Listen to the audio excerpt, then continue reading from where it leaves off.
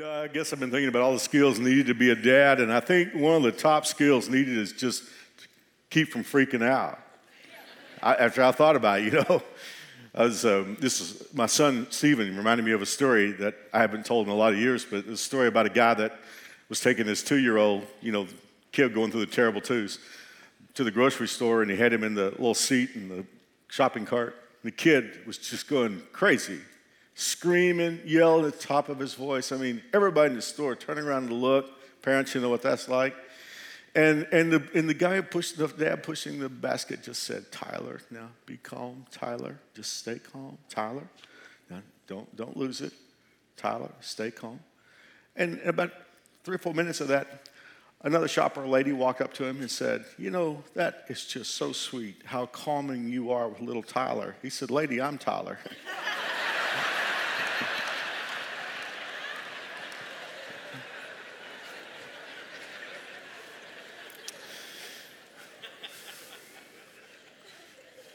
And then when the teen years come, you just thought the terrible twos or something.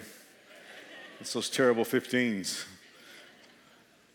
Dad walked into his son's bedroom, found an envelope on the pillow. Envelope just said, "Dad."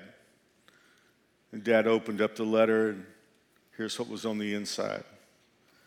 "Dear Dad, I'm sorry I had to write you like this instead of telling you this face to face, but I didn't want the scene with you and Mom. I'm running off with my new girlfriend, Chloe. She's pregnant. I know you won't like her with all her piercing and motorcycle gang tattoos, but mostly because she's 20 years older than me. But we love each other, and she promises to quit selling drugs as soon as the baby comes. Tell Mom it's okay that I'm not going to get a college education and everything because Chloe's got a trailer in the woods, and we'll be with her friends, and we're going to live off the land. We want lots of children. Don't worry about me, Dad. I'm 15. I know how to take care of myself. And I'm sure we'll be back to visit you someday so you'll get to know your grandchildren. Your son, Chad. P.S. None of this is true. I'm really over at Brandon's house. Truth is, I got an F in algebra.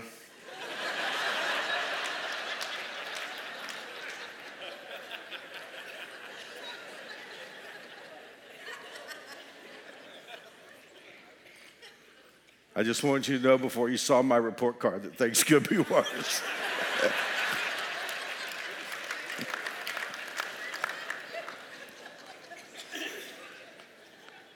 I love you, Dad. Call me when it's safe to come home.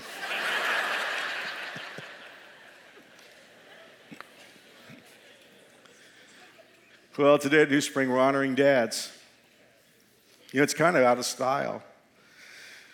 I really wonder how much longer we're going to have Father's Day and Mother's Day before it all changes to Parents' Day, because everything's got to be so generic these days. It's like our culture's left dads behind. For years, watching television and movies, if a dad's presented, he's usually presented as a buffoon or the butt of the joke. This is a real story from WMC TV in Memphis. There was a Texas family that was doing a cross-country vacation, and if you've ever done one of those where you do a lot of straight driving, you know how that you change drivers. And this family driving through Tennessee, they decided that it was time for the dad to go back into the back of the minivan and get some sleep. So they stopped at a convenience store for gasoline. The dad was going to get in the back of the van, but of course he had to pay for the gasoline and the other things the family bought. So he went in to pay for it, and while he went in to pay, the family figured he was already in the back asleep, and they just drove off without him. So he used the phone there at the convenience store to call his own cell phone, but it was on the charger in the van. He said there's nothing that feels like getting your own voice on voicemail when you're in a desperate situation like that. But he wasn't worried because the other 5 members of his family all had cell phones. So one by one, he called all 5 cell phones and nobody answered. Then he really got scared. He called the police and they still couldn't find the rest of the family. So finally he got an idea. He went across the street to the hotel and he borrowed their computer and he Facebooked his family. And that's how he got their attention. And they were 100 miles down the road by this time. Had to come back and pick him up. That's a real story. And I think it's a metaphor for our culture because it's like dads in our enlightened, boy, that's a joke, culture have kind of left dads behind. Things have changed in America. In 1948, 78% of households had married couples. By 2010, that number had dropped to 48%. I'm not really sure a culture is prepared to embrace that significant of a change. And today, families with married couples and children comprise only 20% of the households in the United States. Sabrina Tabernas, writing in the New York Times, writes, "The iconic image of the American family continues to break apart." Now, that's not a minister saying that. It's just a writer in the Gray Lady, New York Times. She wrote, "The iconic image of the American family continues to break apart." All these years of social engineering have been hard on fatherhood. I don't know if you recognize the name Terry Crews or not. He was an NFL player, but mostly we know him because he went into acting and he's been on a number of shows, television shows. Not long ago, he was invited to be on The View. And while he was being questioned about men, I guess, he suggested that there were some things that a child could only get from a father. And he mentioned a name, security, and confidence. And all hell broke loose on The View. I've never seen the show, but I understand that that's not all that uncommon. But Whoopi Goldberg made fun of him. And Jenny McCarthy demanded that she was raising a son by herself and she could give her son all those things. And it went on, and the volume got louder and louder with the accusation that Terry Crews was being disrespectful to homes with single parents or single moms and homosexual couples. And McCarthy demanding that her, quote, amazing son needs no man. Well, I'm torn here because I stand first in line to respect single parents.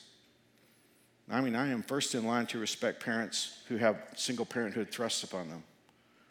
And I do believe that the grace of God enables single parents, especially those who put their confidence in God, to give their kids extraordinary gifts. So I'm torn there. I mean, whatever your political persuasion is, none of us could escape the story of Dr. Ben Carson, the great neurosurgeon who was able to separate conjoined Siamese twins, the first surgeon to ever do that. And he grew up in a home with a single mom. And he grew up in all kinds of difficult situations and even getting in trouble and having anger issues when he was young. And his mom did such a phenomenal job. So on one hand, I'm respectful of the fact that many parents, both male and female, have single parenthood thrust upon them. And I wouldn't suggest that the grace of God would be unable to empower that parent to do the job. But by the same token, there are studies after studies that reveal to us what exactly the Bible says. The fathers play a huge role in children's lives. I don't think that we can look at the fact that there are some single parents who are able to do a great job and look at the fact that fathers are important as mutually exclusive. Dr. Gail Gross, she's an author and human behavior, parenting, and education expert, writing in the Huffington Post. I don't know if she wrote specifically for the Huffington Post or if it just picked up her article, wrote a statement that is so powerful that I wanted you to see it on the IMAG screens. She said, studies show that if your child's father is affectionate, supportive, and involved, he can contribute greatly to your child's, listen to this list, cognitive, language, and social development, as well as academic achievement, a strong inner core, a sense of well-being, good self-esteem, and authenticity. Now, that's a strong statement, but not as powerful as what she goes on to say. Your child's primary relationship with his or her father can affect all your child's relationships from birth to death, including those with friends. And this next sentence is so big, I have it in red in my notes. Those early patterns of interaction with father are the very patterns that will be projected forward into all relationships. That's a massive statement from Dr. Gail Gross. in the Huffington Post. And I think she was saying what Terry Crews was trying to say on The View, just simply that dads are important. But for a few moments today, I want to talk to dads and everybody who loves a dad.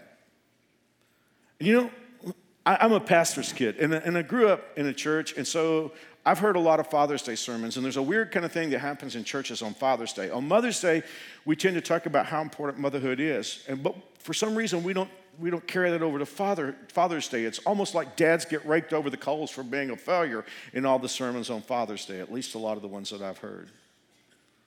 So I want to reverse that today. I want to talk to dads about your challenging role. And for a few moments, I want to honor the challenge that you have as dads, and I want to leave you with 3 thoughts, and then this service will be over. Here's the first thought that I want to leave with you. It's hard to be in charge. It's hard to be in charge. Now, if you think that being in charge is just throwing your weight around and yelling and screaming, that's not what it means to be in charge. Any fool can do that. Being in charge is something else. In fact, it's the most difficult thing that you'll ever do. It's the most sacrificial thing that you'll ever do. My son Stephen, my youngest, when he was very small, he was very verbal, but he was verbal ahead of his years. I mean, he was, or maybe I should say verbal ahead of his months. And he learned expressions, but he didn't always know what they meant. And when he got really mad at somebody, he meant to say, "I'm going to put you in timeout," but he got his expressions confused. And he used to look at somebody he was mad at with anger on his eyes and say, "I'm going to put you in charge." I used to think about that. We were going through some challenging times at New Spring back then in the mid-'90s, and I was thinking to myself every time I heard Stephen say that, you know, that could be the worst punishment you could give somebody is put them in charge. It's not easy being a leader. You know, if you've never had authority or if you've never been in charge, you may think that the people who have responsibility or are in charge, you may think that they get to do anything they want to do.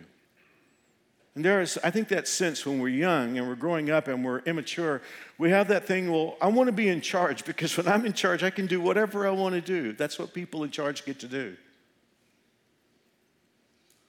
I got a phone call from a CEO of a regional company. He's not a member of New Spring. I just did a talk for his corporation, a highly successful company. They're featured on the cover of a trade magazine. But when commodity prices dipped, his company, well, they were doing fine, really, by national standards, but they were down from where they were when commodity prices were up. And he called me and asked me if I would meet him for lunch. And I looked in the face of a CEO, and several times I looked at his eyes, and he almost teared up as the challenges that his team and his people were facing, and his sense that he needed to be able to do more as a CEO.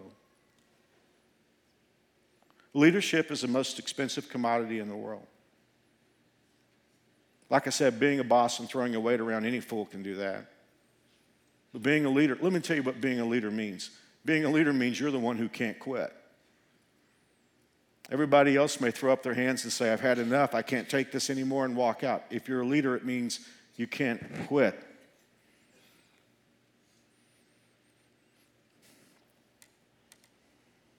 Ravi Zacharias tells the story of 2 captains.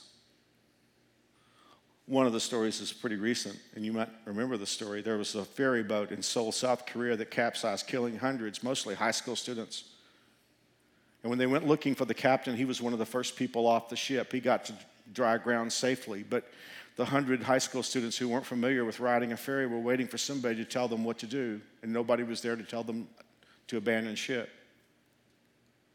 The other story he tells is about an Air Canada flight flying from Toronto to Dallas in 1983.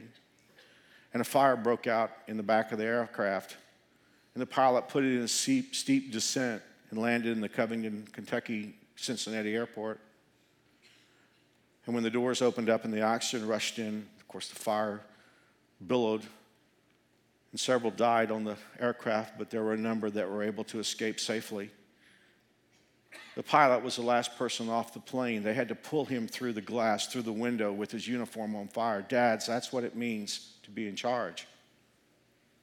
You're the last person off and they pull you through the window with your clothes on fire. Here's something that all of us need to understand, and many of you in leadership do know this, but if you're young, and many new springers are young, I want to say this. The more authority you get, the less you can do what you want to do. Many years ago, I was preaching in the shadow of the Pentagon at a great church in Fairfax, Virginia, and the church was filled with military brass. After the Sunday night service, the first time I spoke there, the pastor said to me, "I would like for you to meet a couple." And he introduced me to an attractive couple in their early 40s, Ron and Linda Henderson.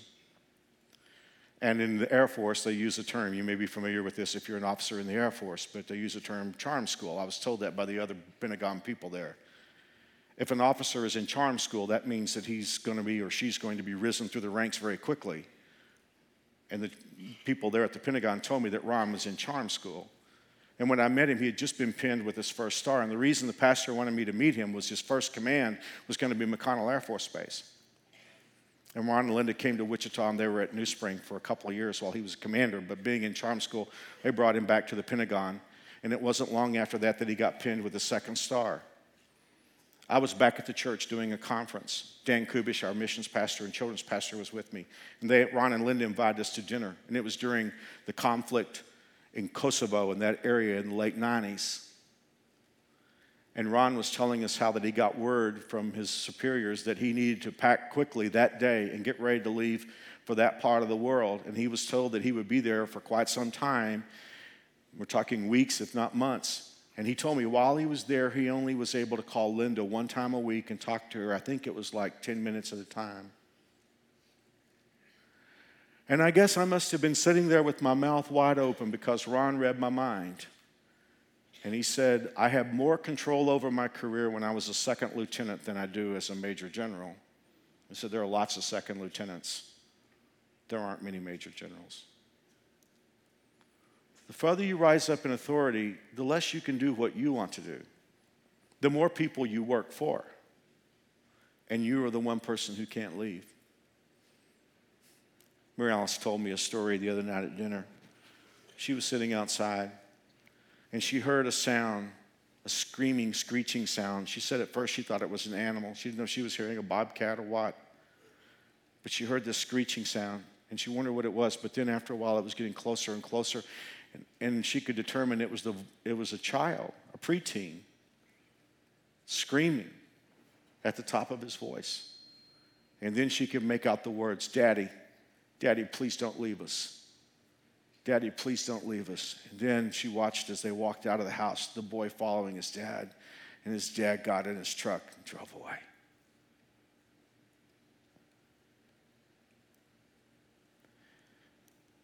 Every one of us had fathers who failed. But if you had a dad who stayed, you owe him honor today. If you have a stepdad who stays, you owe him honor today. The second thought that I want to leave with you is that dads have an important but impossible task. That task is spelled out for us in the book of Ephesians chapter 6. In the first verse, it says, "Children, obey your parents because you belong to the Lord, for this is the right thing to do." I thought that was the only verse in the Bible when I was growing up. Because that was all my dad ever quoted to me.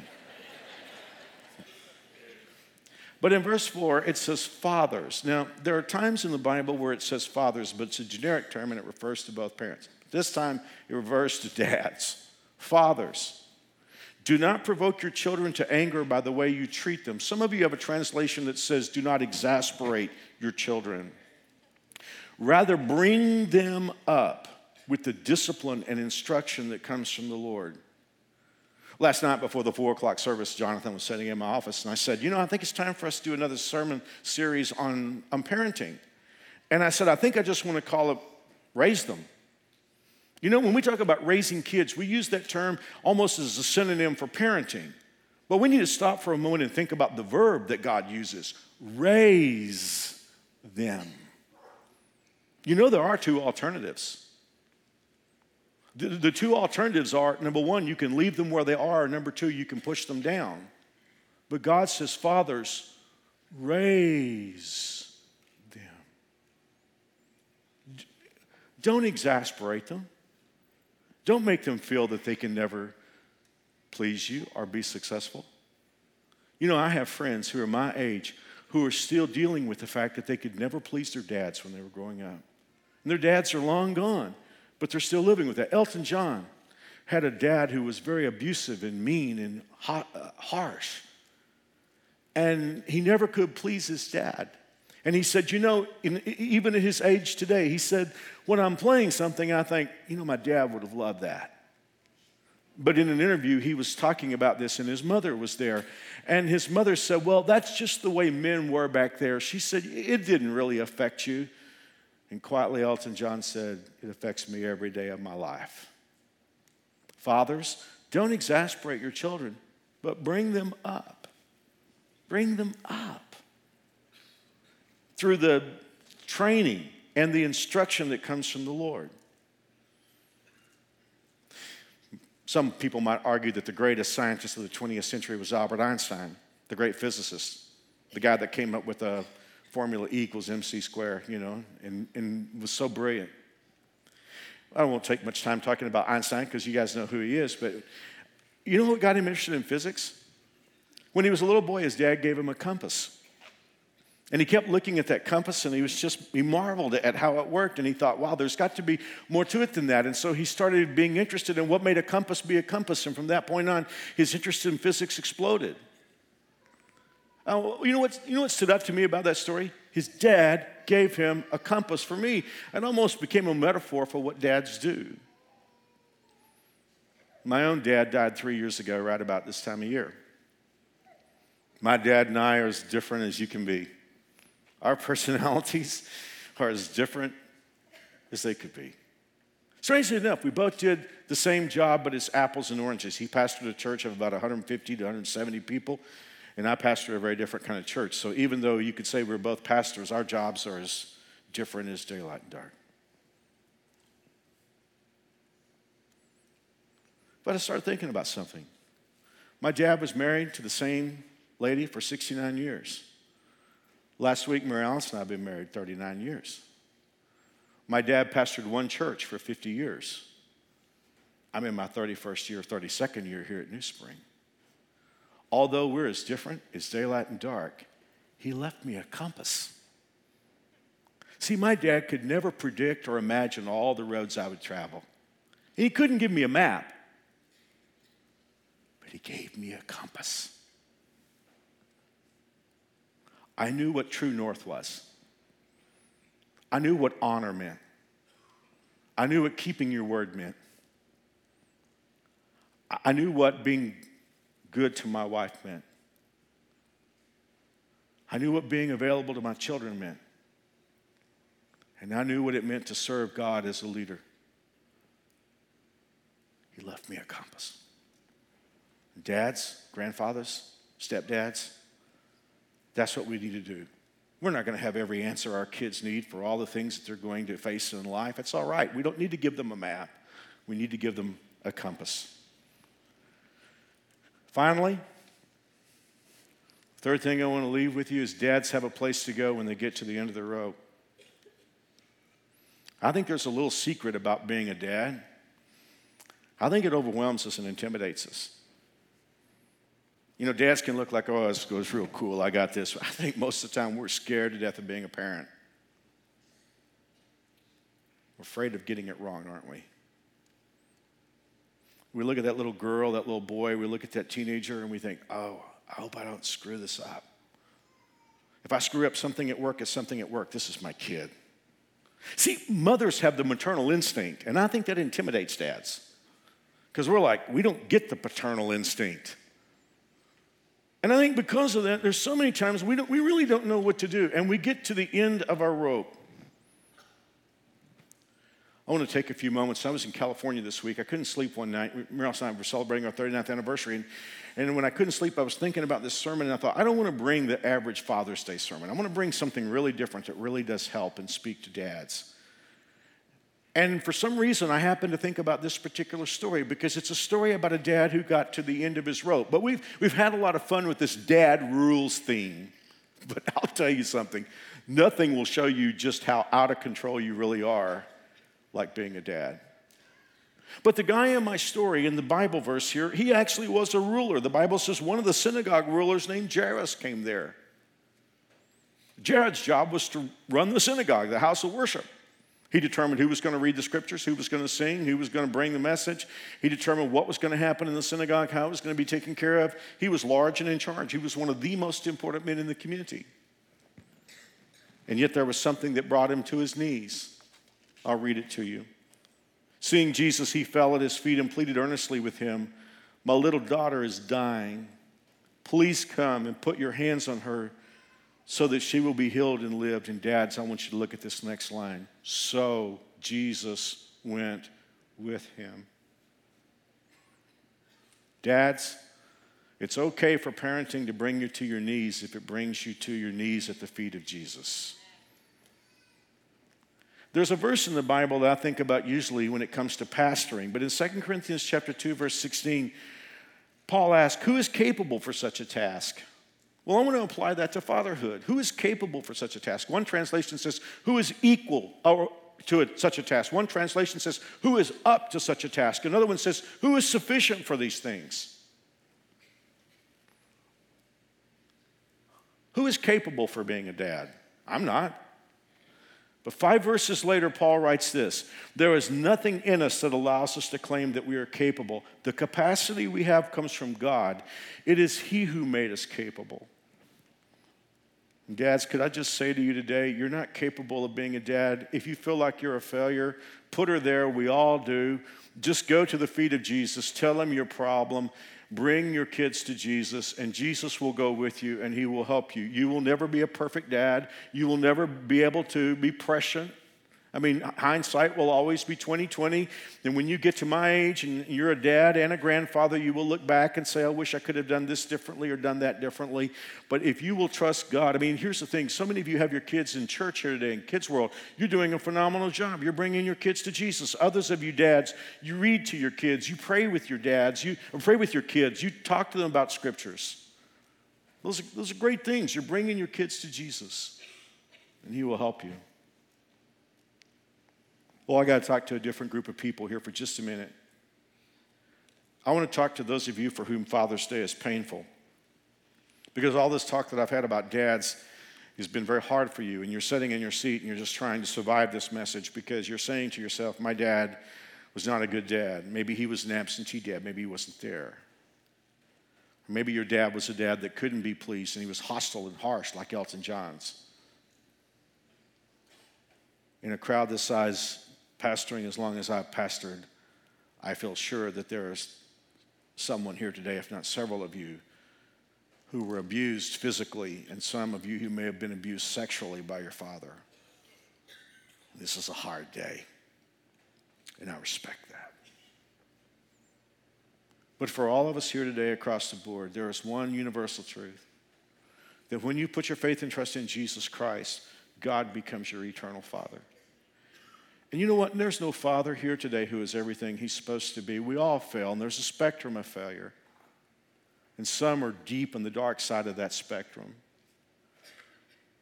There's a verse that David said in the Psalms. I believe it's the 27th Psalm in the 10th verse. He said, even if my father and mother abandon me, the Lord will hold me close. And so if you're here today or you're watching online or on television or in the North Auditorium and you say, Mark, my dad didn't hold me close, but your Heavenly Father will. My dad's not here. We hugged each other thousands of times, I guess. But he can't hold me close today because death took him. But my Heavenly Father can hold me close. How do you know if God is your Father?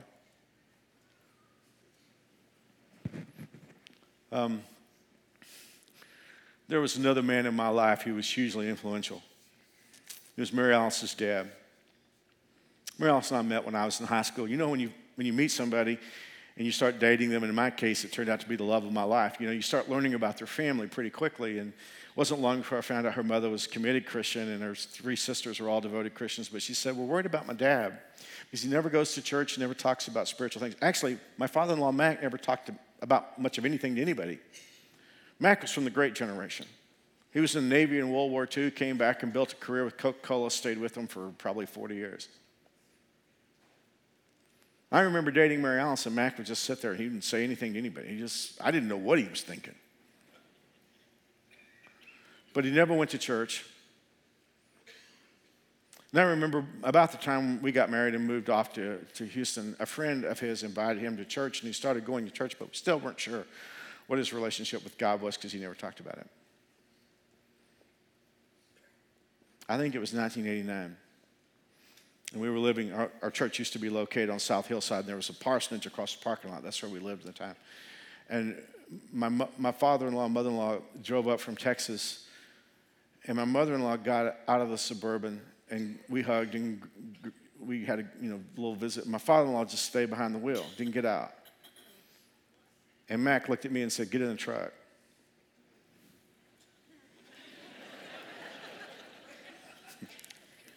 So I got in the truck and sit down in the passenger seat. Mac took me down to the McDonald's at Hillside and Harry. And he said, "Mark, I've been listening to your sermons on cassette." That's how long ago this was. He said, "I've been listening to your sermons." He said, "I grew up in the country with hard-shell Baptist preachers." And he said, "I just had a thought that I could never be good enough for God." But he said, "If what I hear you say in these sermons is true, then Jesus died for me and paid the price for my sins. And if I put my faith in him, that's all that's needed." I sat in the Hillside McDonald's with my father-in-law as he got to know for sure that he was God's child.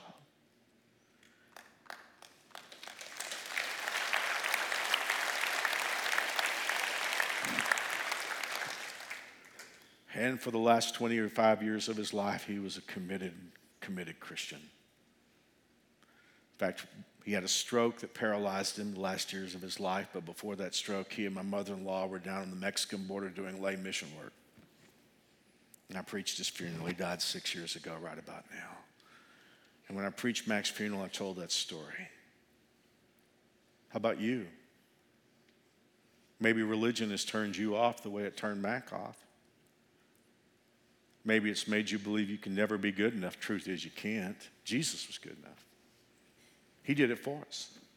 He lived the life we couldn't live, and then he hung on a cross and died the death we're not prepared to die, so that if any of us walk in, come stumbling in, like the song says, and put our faith and trust in Jesus Christ, God washes our sins away, and God actually becomes our Heavenly Father, who never fails, who will hold you close no matter what happens. Have you had that experience? If you haven't, I want to just share with you, I'll pray a prayer with you like I pray with my father-in-law. And if you want to be sure that God is your Father, then you can pray this prayer with me. You ready? Let's bow our heads. Dear God, I know I'm a sinner, but I believe you love me. I believe Jesus died for my sins. I ask you to forgive me. I ask you to be my Heavenly Father. In Jesus' name, amen. Guys, I know we normally dismiss right now, but I need you to see something.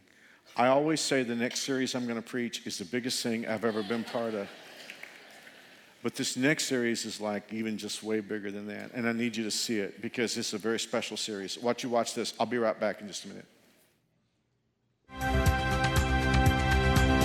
Pandemonium is simply the only way to describe the events that have transpired over the last several months.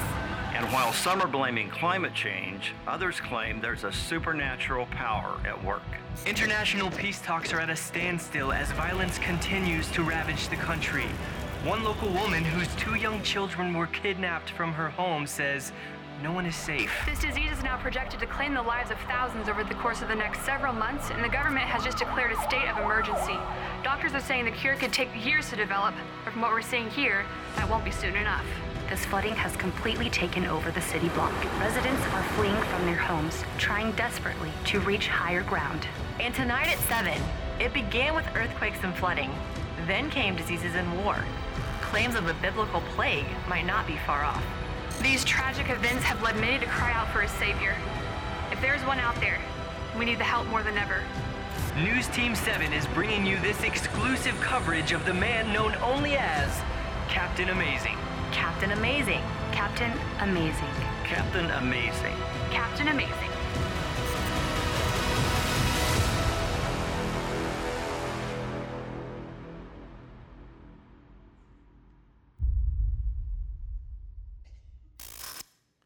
This is really going to be big. If you've ever wondered what's happening next in the world, we're going to take 4 weeks and hit the high spots in the book of Revelation. So every week's going to be important. And guys, I know July 4th weekend is July 4th weekend, but there's a message called the Captain of Our Salvation. If you're traveling somewhere, you need to be online. If you're here, you need to be here. That is going to be a phenomenal time. Captain Amazing starts next weekend. If you just prayed to receive Christ, please come back to guest services. I have a packet I want to give you. It's got a DVD, a book I wrote, and a coupon for a new Bible. Just tell them you prayed with Mark, and they'll give it to you. Happy Father's Day. We'll see you next weekend.